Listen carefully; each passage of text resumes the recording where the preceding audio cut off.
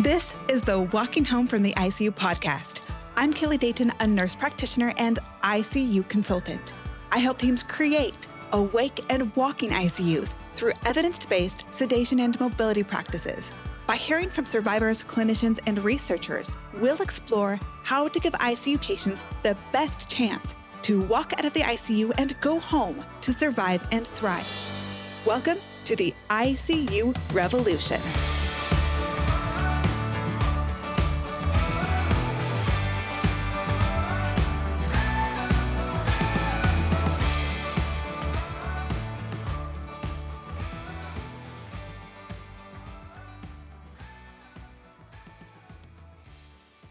I have before shared my experience with meeting with a medical director in 2019. I told him what my awake and walking ICU was doing, and he scoffed and said, quote, "Yeah, there's something about that in the research, but you'll never get our nurses to do that," unquote. Those words have burned in my soul ever since.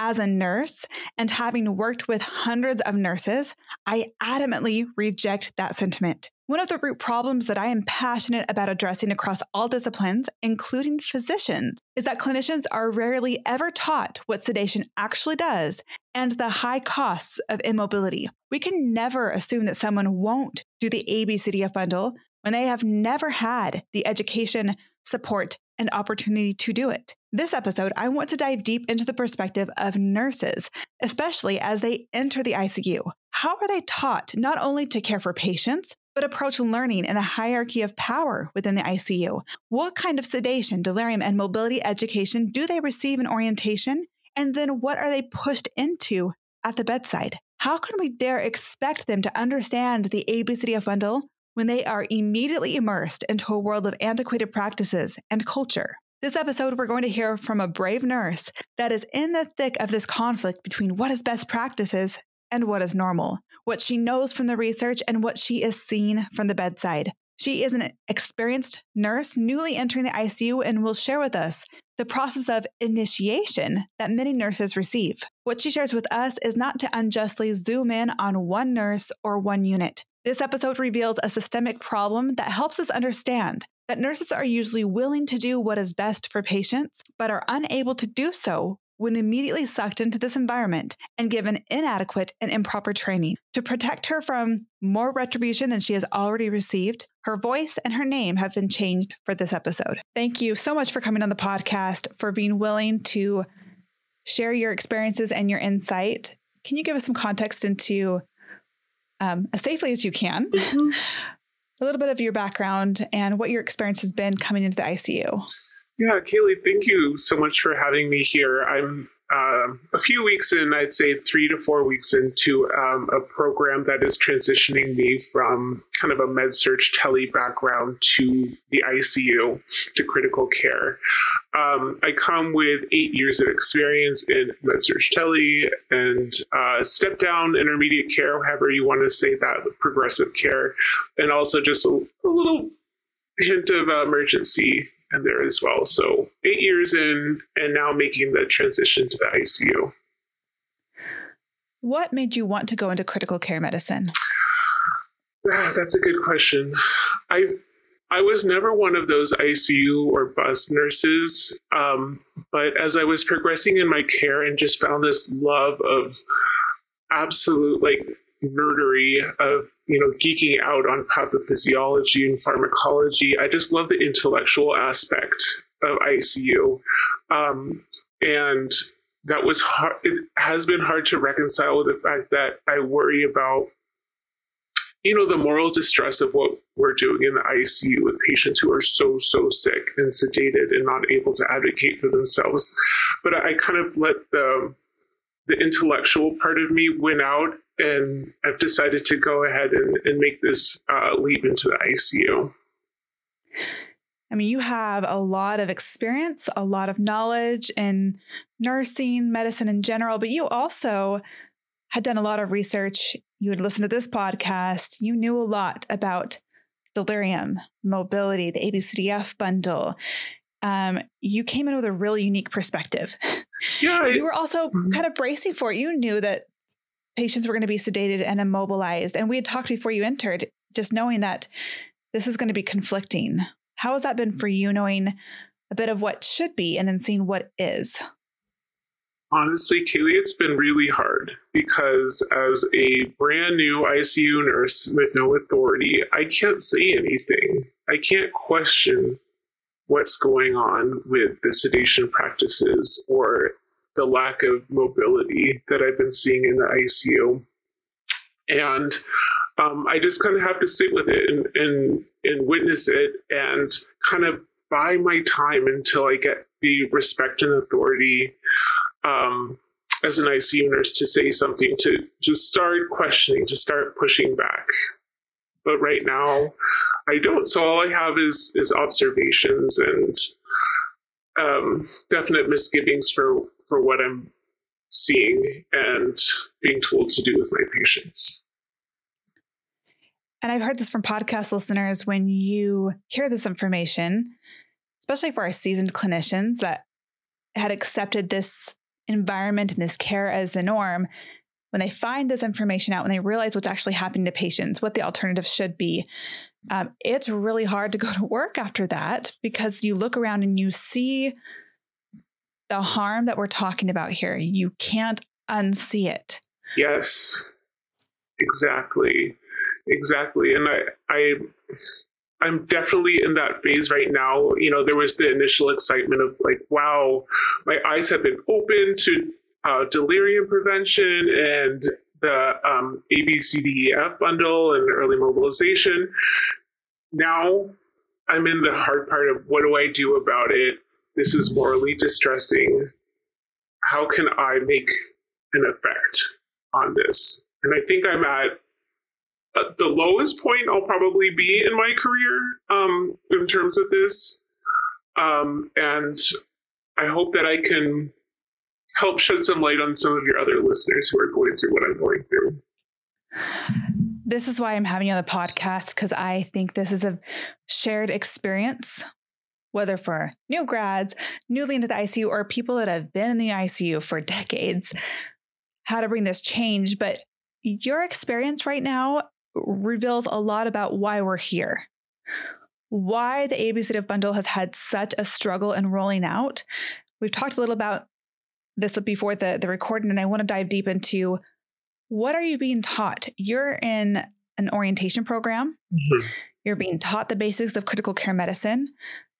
We would hope that some of the basics include how to help patients survive and thrive. What are you being taught about the ABCDEF bundle? How is it presented to you? So the ABCDEF bundle was actually a pretty significant part of my orientation, kind of the didactic portion of orientation. And the educator who presented it seemed very passionate about it. And I think she truly is. But that has not translated into what I've seen in practice. And what I have seen in practice is that travel nurses have not really bought in to the ABCDEF bundle. And so it's hard to have that consistency in culture when you have over 50% of your nurses are travelers. How can you get all on the same page when there's such a turnover every 3 or 4 months? So what I see from the travelers, and this is in no way I'm speaking poorly of travelers, because I think there are amazing travelers out there who have just come with huge amounts of wisdom. But what I'm seeing is that the travelers I have worked with have not bought into early mobilization. They have not bought into, they haven't been educated to, all the harms of sedation. And so, while I believe the management and the core staff do have at least, an awareness of the ABCDEF bundle and bringing that into the ICU, it isn't being practiced because of the high volume of travel nurses. And that is a very relatable problem right now in a lot of ICUs. We require so much consistency, education, especially when this is a change from the norm. When you train a team, you've got to keep your core team together. And the bundle requires the entire team a lot of relationships. You need to know the names of your colleagues in order to call on them, to rely on them, to utilize them, to work together with them. So when you have so much transient employment happening, it's really hard to change the culture and preserve that culture. So when you're being trained by a travel nurse, which is really difficult. I think anyone can agree that when you bring in new people into the ICU, part of that mentorship is developing that relationship and having someone that you're going to work with in the future and someone that you can go to with questions in the future. Mm-hmm. That's not what you're being provided, right? No. And there's a general, awareness that this is not an ideal situation by any means, but just it's kind of the reality of the situation that they don't have enough core staff to train, all of us who are coming through this program. Also the core staff, actually, I don't really want to bring up that part, but yeah, it's absolutely not ideal. And I'm missing that the socialization aspect that should be part of a training program. So you're learning things in orientation from an educator, you're learning good truths, great perspective. Then you get to the bedside and you're working on an application. Mm-hmm. And what are you seeing at the bedside as far as, let's just talk about awakening trials. How are you taught to do awakening trials at the bedside? So what I was taught in the classroom was that you do an awakening trial at 8 a.m. every day. And sometimes there can be 2 awakening trials, but generally 1 at 8 a.m. every day. And what we are taught is that you shut off sedation at this point. You bring it to a halt, see how the patient does, and if they don't tolerate it, if they don't pass the awakening trial, then you put the sedation back on at half of what it was before, and then you go from there. What I've seen in practice is that the nurse will bring down, for example, the propofol by like five mics. Sorry, is it mics or milligrams? Mics. Okay. So the nurse will bring the propofol down by 5 mics or so, maybe even 10, and see how the patient does. And then she'll see that the patient is overriding the ventilator, like his respirations are higher than what the set respirations are, and she'll say he's not tolerating it. Or she'll see his heart rate go up or his blood pressure go up, and she'll say he's not tolerating it, we need to go back. He doesn't pass for today. And that's it. That's it. It was such a small change that she made that I even asked her afterwards. I was like, when are we going to do the SAT? And I didn't even register that was what she was trying to do. She says, what are you talking about? We did it. I said, that was an SAT? That was awakening? That's not awakening. It was that stark of a contrast as compared to what we were taught in the classroom. So that was on day shift. So then when you then report, you join rounds on that patient, how was that discussed? The nurse just said exactly what we did. We tried to go down the propofol. He was overriding the ventilator. He didn't tolerate it. And so he did not pass. And did you see how far he was overriding the ventilator? Like, what were the actual respirations? Yeah, so his set respirations were 18, and he was going to 26 or so, hovering around 26. And no investigation as to why? Is there respiratory distress? Is there anxiety? Is there fear? Is there pain? She thinks her interpretation is he's having anxiety. Because he was able to communicate enough. He's like, are you in pain? No. During the trial?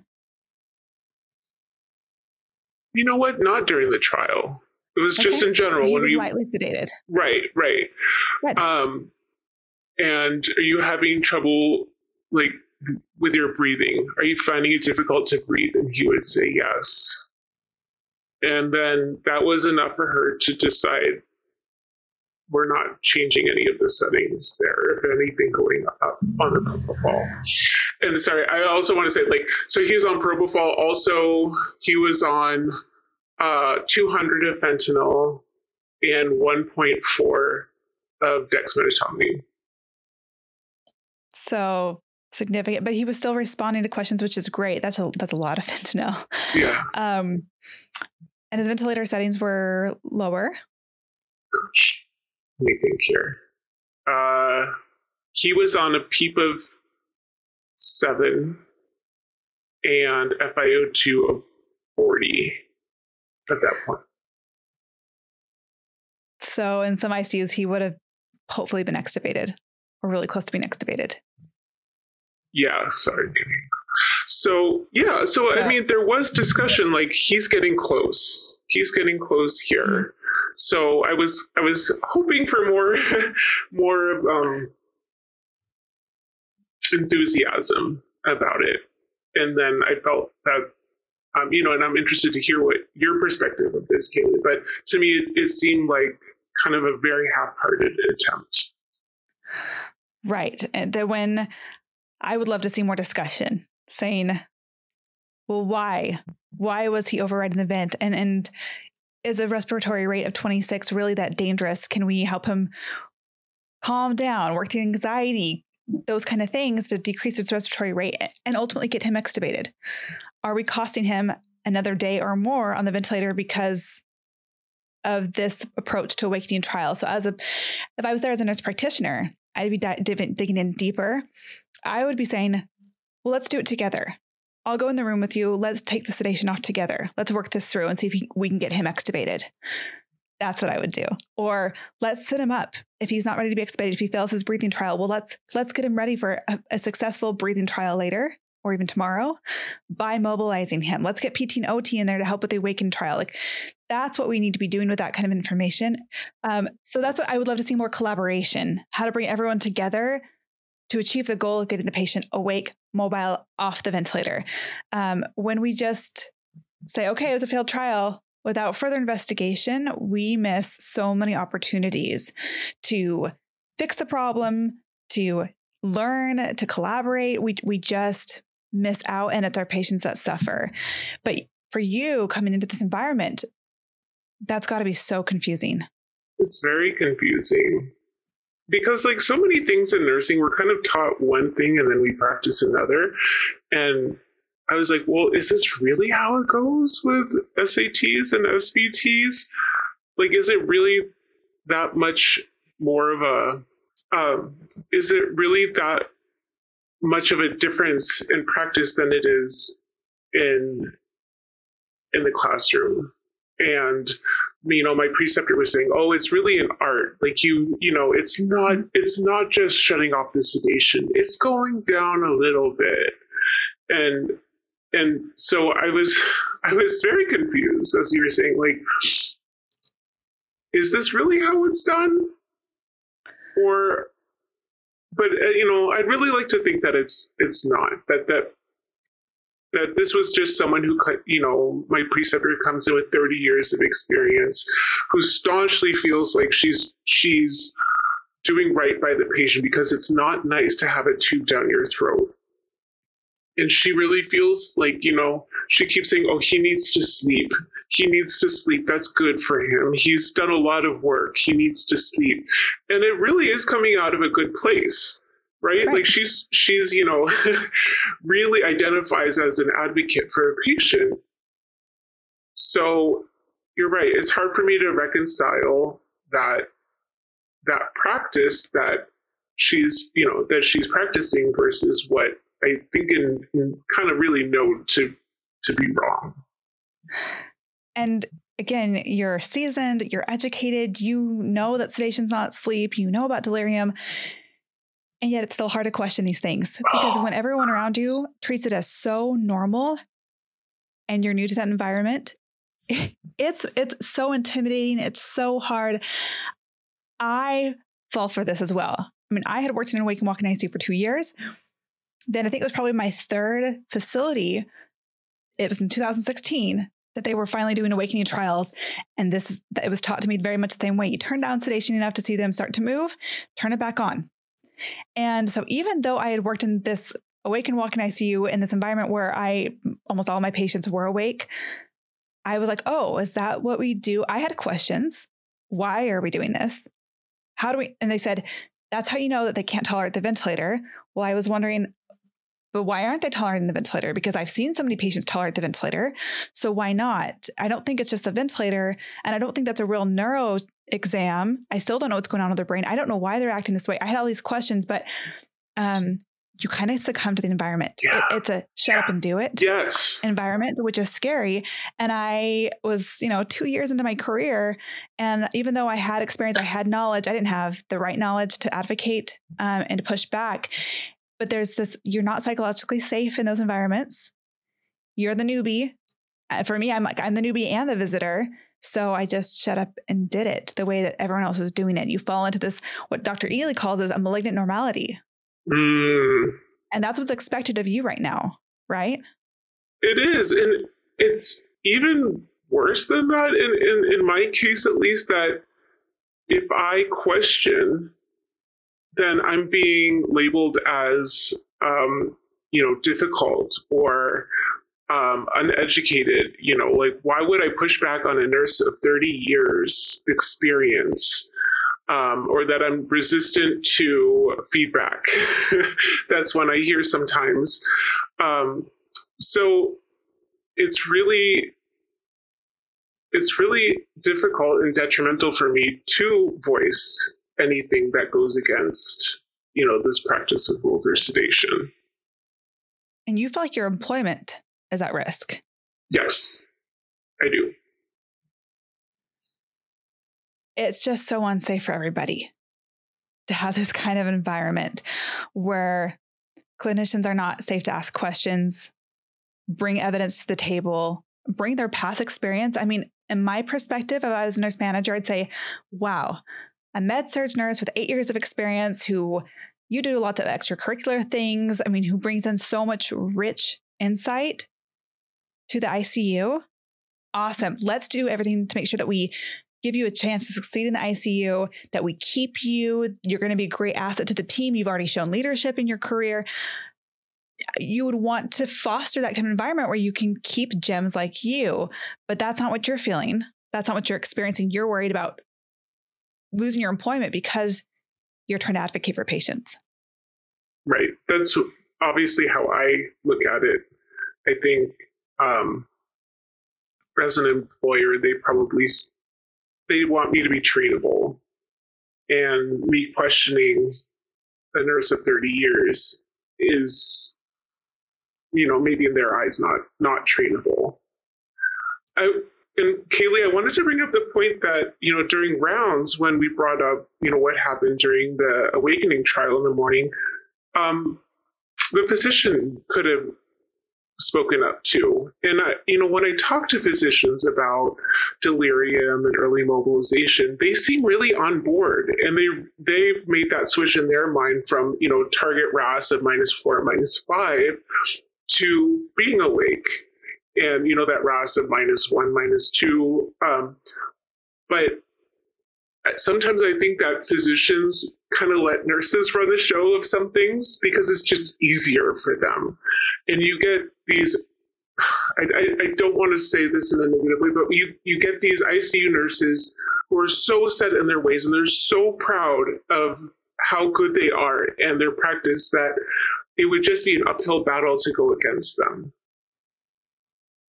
So it's it's a multidisciplinary, right? Like you need, It's sad to me that the doctor didn't say something back when my preceptor gave this summary of what happened during the awakening trial. Like he should have felt like he had the authority to come back and say, that's not a true awakening trial, or what else can we do to get this patient more awake. And I think there's a lot behind that. My first thoughts are, one, I don't think physicians are as trained and prepared to practice a bundle as we assume that they are. Mm. I don't know that they really know how, for the most part, I'm generalizing, right? But most do not necessarily know how to do awakening trials, how to help patients with agitation, how to work through delirium, how to mobilize them. So they can say, wow, the evidence is really compelling. I understand the science and the statistics from these studies. But at the bedside, do they know how to bring in that human approach and even just the logistics of how to work a patient through coming out of sedation? My experience is that they don't. They also need that training, that support, that experience to develop that expertise. So we sometimes rely on them. We want them to take that leadership. I don't think they're prepared to. Second, even if they do understand and they do have the skills for this, it is really scary to challenge a nurse. So I've experienced it as a nurse practitioner. I remember when COVID hit, we had a patient that was not even agitated. He was restless on the ventilator. He was coming out of sedation. And one of the float nurses, who was probably 30 years my senior, very experienced, I had a lot of respect for her, came and asked for an Ativan drip.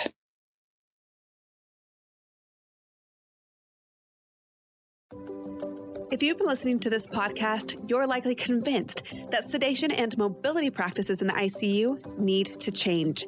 The ICU community is facing incredible difficulty with the trauma from the pandemic, staffing crisis, and burnout. We cannot afford to continue practices that result in poor patient outcomes, more time in the ICU, higher healthcare costs, and greater workload for the ICU team. Yet the prospect of changing decades of beliefs, practices, and culture across all disciplines of the ICU is a daunting task. How does this transformation start? It can begin with a consultation with me to discuss your team's current practices, barriers, and to formulate a plan to help your ICU become an awake and walking ICU. I help teams master the ABCDEF bundle through education, consulting, simulation training, and bedside support. Let's work together to move your team into the future of evidence-based ICU care. Click the link in the show notes of this episode to find out more. And I was shocked, right? But it was hard for me to tell her no. One, I wasn't used to nurses asking for sedation, period, because I was used to my nurses that had trained me, right, that were so expert in this, but this was a new environment. She couldn't understand why he was awake, and she wanted an Ativan drip because he was anxious, she said. And so I just remember being like, how do I tell her no? Because the reality is I'm doing notes and transfers and discharges on 13 patients right now, maybe 16 at the time. And I'm not the one at the bedside having to help this patient work through. I can go and I can assess, and I'm going to give like recommendations and try to help her. But I'm not the one having to be in that room all the time like a nurse is. So there's this sense of guilt of saying, no, just don't sedate them. You deal with it. But most clinicians don't know how to help them deal with it. So it's really conflicting. So you just don't want to be that provider that just says no. Also, it's a seasoned nurse, so you trust that they know what they're talking about. So in that moment, I had to take it as a teaching opportunity. And my initial response probably could have been better, but I said, well, who's going to clean up that mess? I was still kind of in shock, right? And that could have took her back. And I said, well, just think about it, right? We start that drip now. It's going to be like a grenade that you're passing down shift to shift. It's going to cause a lot more delirium, a lot more agitation, and someone's going to have to take that off. And then we can't mobilize them. I just tried to explain that big picture. So I tried to take that moment to educate. And I wasn't used to necessarily having to educate the nurses because they were the ones educating me most of the time. But that's what leaders should do. Providers, whether it's PA, nurse practitioner, MD, when they're coming to you with a request for a reason because something's happening with the patient. But if we give recommendations that are not in line with the ADF bundle, or we accept their ideas that are not part of that bundle without investigating the root cause, providing actual support, education, tools to really fix the problem, then we're never going to master the bundle. So you're right. The physician missed an opportunity in that moment to guide, to do best practices, and to educate and help bring that culture change. This is what we need. What teams that I've trained, sometimes the physicians will say, we support you, we're all about it, but they don't participate in the trainings. So then later on, they become the barrier. Not all physicians are bought in. So one team said, yeah, obviously this one physician didn't catch the memo, what we were working on. And I was trying to get my patient awake, and they didn't want the patient to be awake, but I didn't understand why they needed to be sedated. But the physician was stuck on that with no explanation other than they're intubated. So here we made all this progress with the other members of the team and ended up being the physician that was the barrier, because they figured that this is a nursing thing. Mobility is a PT/OT thing. Thumbs up from a distance. That's not what makes a change. It's actually being involved as physicians, actually knowing it for yourself and knowing how to teach it, how to guide it, how to troubleshoot it for each patient with all your clinicians. So that's my tangent about the physician provider role. Your observation was correct. They needed to have jumped in and said, look, they're so close to being intubated. What if we sat them up? Could their PEEP drop down? Could we get them extubated today? Instead of saying, oh yeah, they took 8 extra breaths a minute on the ventilator when sedation was turned off. Well, yeah, let's keep them intubated for another day at least. That doesn't make sense. I wanted to bring up the point here that, my preceptor kept saying, it's not nice to have a tube down your throat. It's not nice to let him be awake through that. And I was hoping you could kind of walk me through that sentiment that you hear. And because in my mind, he's so sedated that you can't explain to him why he has a tube down your throat. But, and this is just my early ICU thinking here, my early ICU, and this is my newbie ICU thought here, was can you get him awake enough to explain to him, you have a tube down your throat, you have COVID pneumonia, you're in the ICU, you're doing better, but this is your lifeline right now. This is what's going to keep you alive.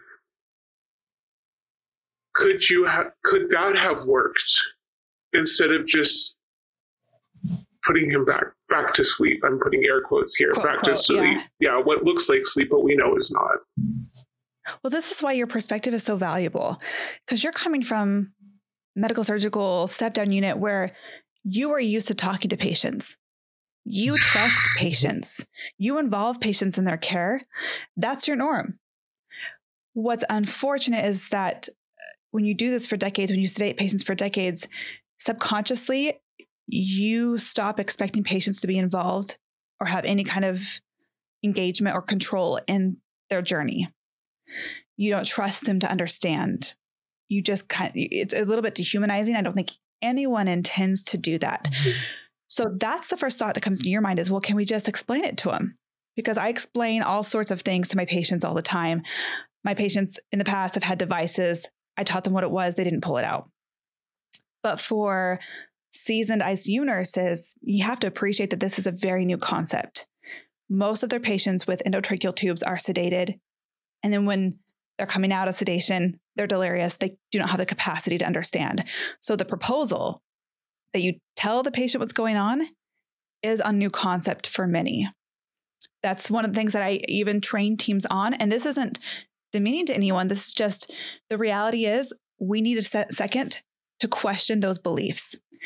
So this is why, and I don't mean to be putting plugs in for my services, but this is the problem that we're always trying to address. When I do webinars, we have to address that misinformation. Yeah. It's not misinformation that the tube is uncomfortable. That's a given. That is undeniable. That is absolute truth. What nurses and everyone on the team needs to understand is the alternative. They need to hear it from survivors. Were they actually comfortable under sedation? Not usually. Did they have pain that went untreated? Oftentimes. Was it worth the price of a brain injury, of psychological trauma later on, right? That's the information that nurses do not have. Are you really hearing about the long-term cognitive impairments from sedation? Are you really hearing about long-term disability in your training?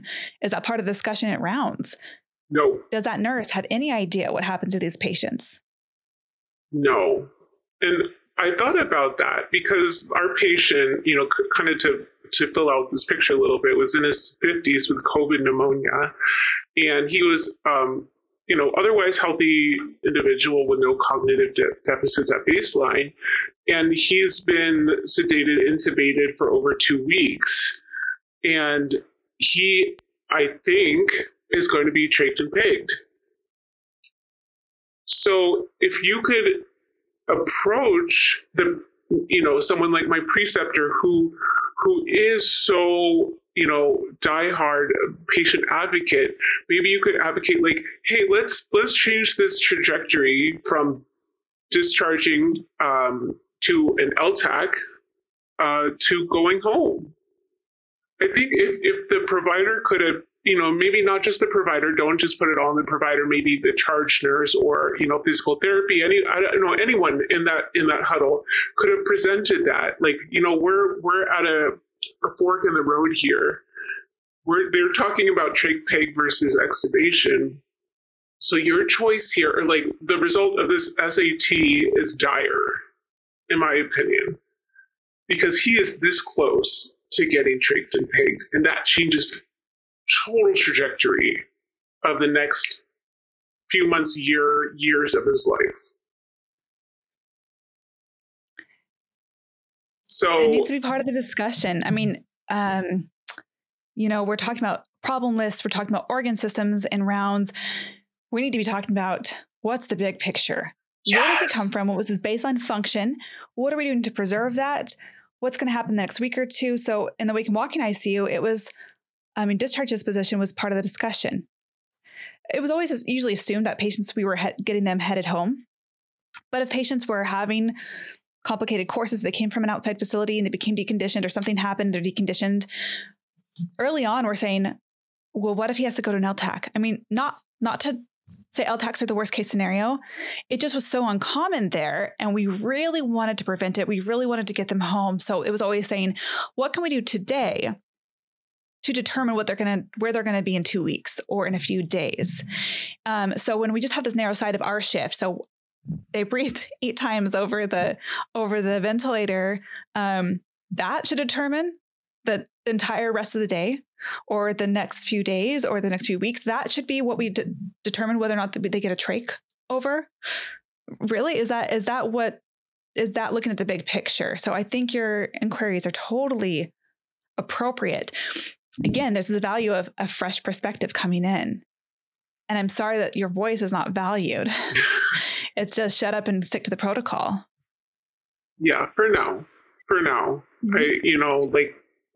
Like I mentioned earlier, like I really wish and dream of I really hope that I can get to the point of acceptance and authority in the ICU to start addressing that culture. But for now, I'm not there. When any of us that started anything new, it's always hard at the beginning. Obviously, you're facing barriers that are exceptionally difficult, that are very distressing, morally distressing, cognitively challenging. But it's easy for me to say from here. But I would hope and I would think that once you get on your own, you have your own footing, you build relationships with people, things will change. But what you're facing right now is very common. And I think it's harder because you do know better. You have different insights. When this is just normal, you don't really have to go through the moral distress when you don't know. So I've had travel nurses come to me after their contracts and say, I loved my experience here. I almost kind of wish that I didn't come here because now I don't know how to go anywhere else. Yes. How do I go back to what I was doing before after I've seen what's possible, especially in our COVID unit, right? They're about to go to a different COVID unit. Mm-hmm. When they saw so many COVID patients, probably all their COVID patients walk out the doors.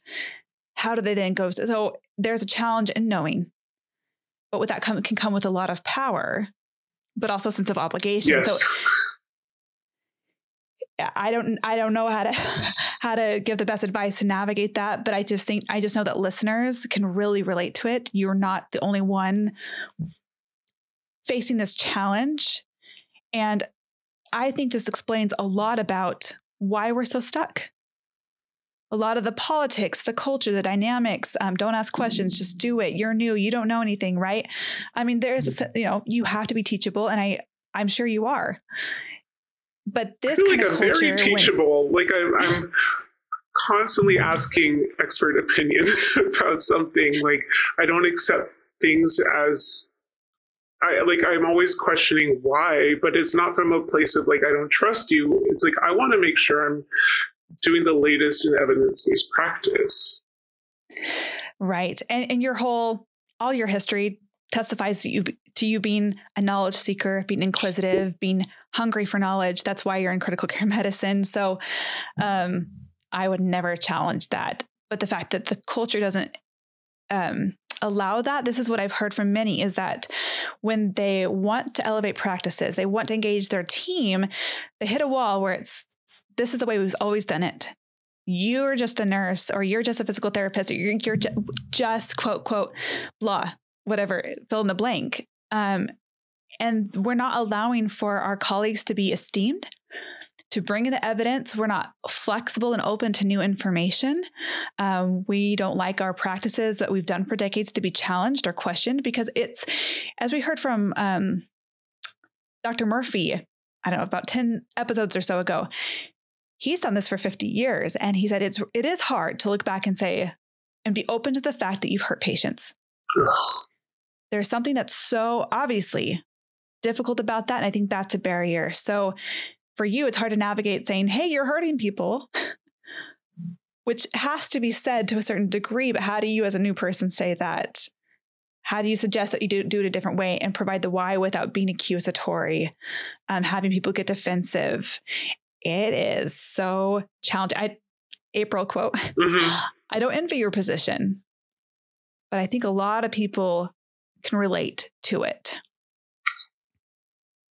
And that's why I'm here today, is because not only is this very therapeutic for me to talk through this and to have kind of this litmus test of like, okay, I'm not crazy, I'm not a bad nurse here, but also to help other nurses who are in this position that I am, to give you support, and that I hope it will get better, and that while promoting, some of the practices that you promote, Kaylee, with, early mobilization and delirium prevention, that it's going to be a hard road, but also one that's very rewarding.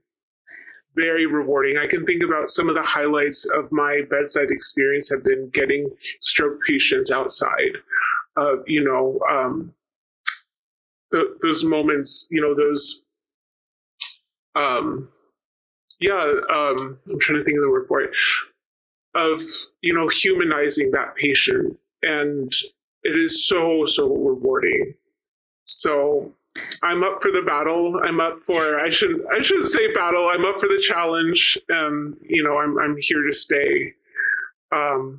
There was one thing I wanted to talk about before we leave, and this is something you brought up in your webinar, was about RAS scores. And I went in and did a neuro exam for a patient of mine who had a stroke, and I gave her a RAS of -4. And my preceptor came like running in. She says, "You charted -4. She's like a -1. She's like," and consistently every shift, I am scoring a patient at a lower RAS than she is. And to the point where I'm like, am I crazy?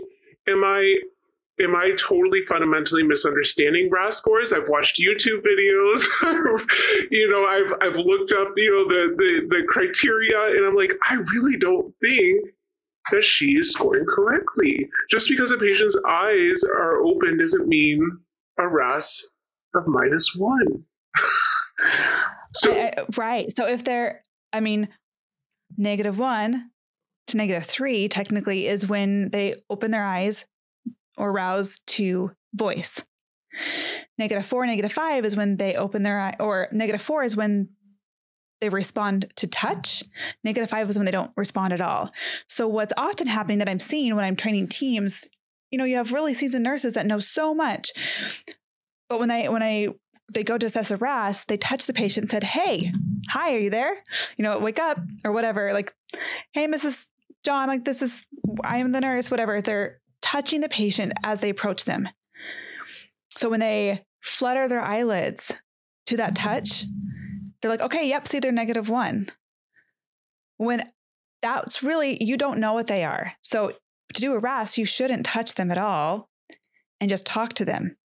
If they keep their eyes open for over 10 seconds and then close their eyes again, that's -1. If they keep their eyes open for less than 10 seconds, it's -2. If they kind of like flinch to voice, but don't necessarily really make eye contact, that's a -3. If you have to touch them to get them to open their eyes or to respond, that's a -4. If they don't respond, it's -5. So that is very unclear. So when we explain it that way, that here's touch, here's voice, people are like, oh, I didn't know that. And it's still, I mean, I think I've done the same thing, because when you talk to patients, you connect with them, you touch them. So we've missed this key part. And I think that's why our patients end up sedated deeper than they need to be, because we're not really clear about how to do the RAS. So I'm sure the nurse really believes that this is a -1, but we don't know what a -1 is. Even if it pops up on the computer when you go to chart it, no one's really reading those fine lines. And you just kind of go with what you know, what the previous shift charted, what's prescribed. You just kind of chart that. So what you're observing is not just that nurse. This is not about one person. This is about a whole systemic problem throughout the community. I'm bringing you on to really dive into it, to give your perspective on it. But this is very common. So you're going to have lots of physical therapists, lots of nurses nodding their heads, lots of physicians saying, yep, April, you're not alone. This is happening in our unit as well. So you're not crazy. I remember feeling like I was crazy when I was asking, why are they sedated? Can we get them up? Why can't we get them up? I felt like I was crazy, and I had years of experience, and I thought I was crazy, and I just shut up for 2 years. I regret that. You were so needed. So I feel you're not the first one to reach out to me. I've had many people reach out to me over the years saying, I am in such a hard spot. I don't know whether to leave, because I don't know if I can do this, if I can see this harm and feel powerless to change it, let alone be involved in it, right? One, you're not accountable for your entire team's practices. You don't have the power to change everyone all at once. So you're not liable for that. Don't put that on yourself. I think that's really important. It's easy to do, to feel like, okay, I'm supposed to come in and change this entire unit. But that might be an opportunity you have in the future, but that's not your responsibility. So you're not accountable for what's happening right now, whether even to your own patients, because you're not in charge at all. When you get to be on your own and you have your own patients, you're going to have the opportunity to do awakening trials properly. You're going to build relationships. You're going to have an opportunity later. So what is happening now is not necessarily what the future is going to be. I also don't want to pressure people into staying in an unsafe environment. I don't want to sacrifice people's mental health and well-being and relationships and families for this mission. I've seen that happen. And I don't want it to get to that point. So I don't want to beg people to stay to make the change. But I do feel optimistic that you can make a difference, that this can change, and that you can be a leader. But I also want you to take care of yourself. And this applies to everyone that's listening. Take care of yourself too. You can't bring these changes if you're not in a good place. And if your team's not ready to make those changes and it's too distressing for you, don't sacrifice yourself over this. Thank you, Kaylee. Thank you for taking that weight off of me. And absolutely. This is far bigger than you. This is far before you. Yeah. But if you can stay, I'm going to try. But if you can't, it's okay. You take care of you. But thank you for caring about this. Thank you for entering critical care medicine, even knowing this is going to be a challenge. Yeah. Thank you for caring about patients enough to ask questions about all the things, but even about the ABCDEF bundle when it's such a touchy subject. Thank you. Thank you, Kaylee. Unfortunately, since this recording, April has left her ICU. The poor support, culture, and practices caused the ICU to lose an experienced, competent, and compassionate nurse. She was willing to put in the work to learn all she could about critical care, but in the end, it was too much to withstand the moral injuries she was suffering from harmful practices and an environment that was not going to support her learning and growth as a nurse. We cannot afford to continue to create and allow our ICUs to be unsafe for our patients and clinicians. It is too dangerous and expensive to hire and train nurses only to drive them out of the ICU. Stay tuned for an upcoming episode that will dive much deeper into psychological safety, as it greatly impacts our ability to move cultural practices into evidence-based.